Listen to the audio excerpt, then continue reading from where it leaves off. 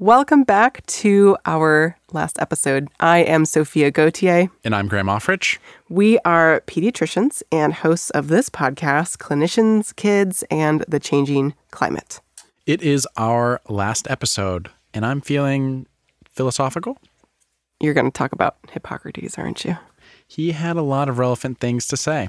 Like, first, do no harm. We've been talking a lot about climate change and health and how we as pediatricians can help screen and counsel and treat our patients. But I have a feeling that as a healthcare industry, we're also contributing to the problem.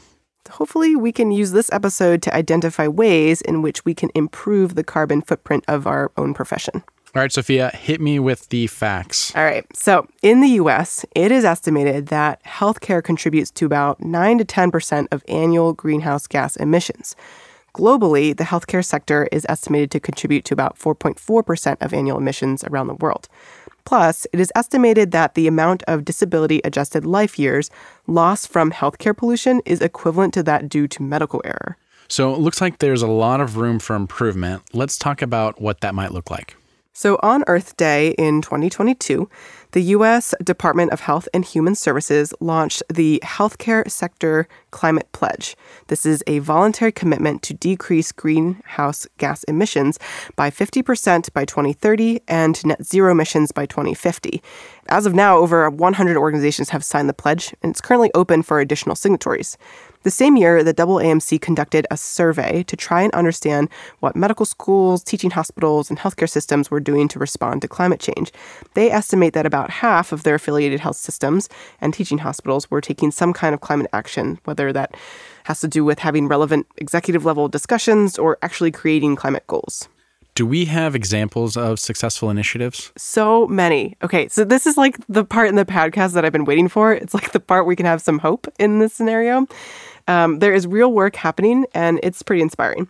So for our pediatric anesthesiologists, back in 2020, the American Society of Anesthesiologists created the Inhaled Anesthetic Challenge to encourage providers to decrease their center's carbon emissions from anesthetics like nitrous oxide and desflurane by 50% by substituting them with intravenous methods of anesthesia and upgrading older leaky pipe systems that carry those gases, for example. And perhaps maybe a little bit more relevant to pediatrics, the American Board of Internal Medicine's Choosing Wisely campaign aims to decrease unnecessary testing, which is great from a high-value care delivery perspective, but also decreases unnecessary waste. Are there any pediatric-specific interventions we can target? So albuterol metered-dose inhalers, or MDIs, are commonly prescribed in the pediatric world. They contain hydrofluorocarbon propellants. One MDI is actually estimated to have the carbon footprint equivalent of driving 180 miles. There are dry powder and soft mist inhalers. These are shown to have similar efficacy and about 1/5 of the carbon footprint. So our hospital recently restarted its Green Team initiative. What kinds of things can a Green Team advocate for and implement in hospitals? And can physicians join? Absolutely. Physicians can join and even spearhead Green Team initiatives. Recycling programs are always a good place to start. And one of my favorite target areas also includes advocating for plant-based and sustainably sourced cafeterias. I think that hospitals have a wonderful opportunity to set an example of healthy eating and providing nutritious food for patients. For example, Boston Medical Center actually has a rooftop garden that provides thousands of pounds of fresh, healthy produce for their food pantry. We can also pivot away from things like disposable plates and cuts and cutlery in our cafeterias. You mentioned single-use food containers. In light of PPE shortages and the recent pandemic, what about single-use medical waste? So UCLA Medical Center and Carilion Clinic in Roanoke, Virginia, have done studies that demonstrate that reusable isolation gowns are more cost-effective, safer, and more sustainable than the traditional disposable gowns used in 80% of U.S. hospitals. They actually showed a 30% reduction in greenhouse gas emissions by switching and over 90% reduction in solid waste generation, which is more economical. So you mentioned cost effectiveness. However, it seems that one of the most commonly cited barriers to instituting sustainable change is cost. Yeah, so according to that MC survey that I mentioned earlier, healthcare CEOs overwhelmingly report costs being the biggest barrier to green initiatives. I think often they're referring to upfront costs and not necessarily cost savings over time. That being said, the more hospitals that trial these initiatives and are able to demonstrate financial benefit, the more palatable and realistic these solutions might become. We've talked a lot about systems improvement. What about advocacy? Advocacy is another great opportunity for physicians to get involved. So this can include writing op-eds, meeting with local and state representatives, and partnering with climate-savvy organizations. So what are some examples of organizations that pediatricians can look into? The American Academy of Pediatrics has a Council on Environmental Health. It's really easy to join their listserv and kind of get linked in.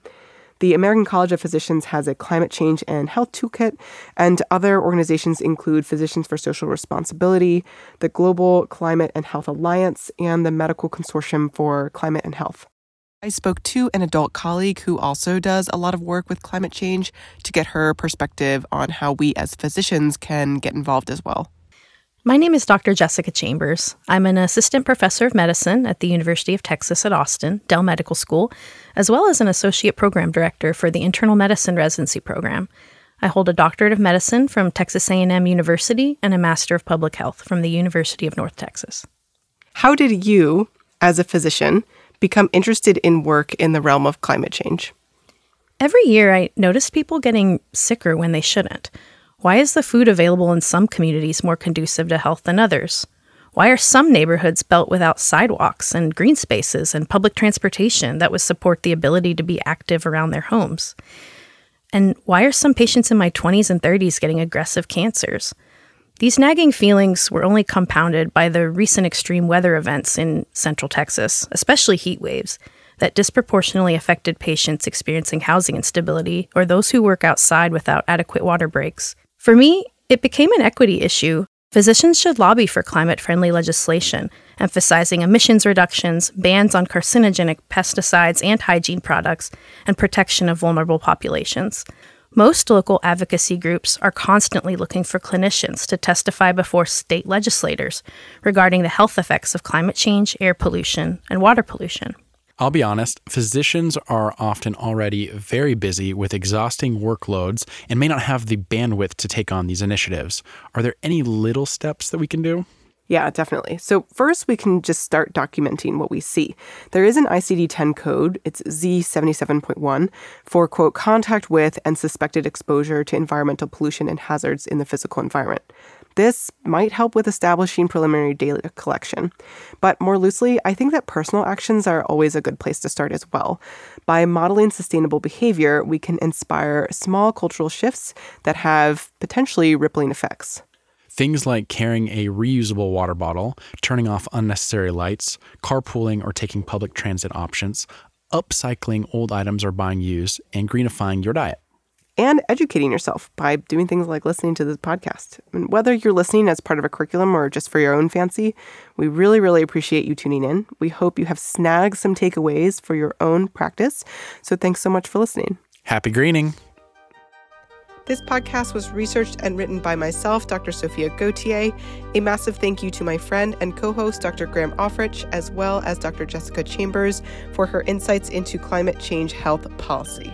The podcast was produced by the fantastic audio engineers at the University of Texas at Austin Liberal Arts Instructional Technology Services team, with funding via a pediatric medical education grant and instructional support from the Medical Education Fellowship at the University of Texas Dell Medical School.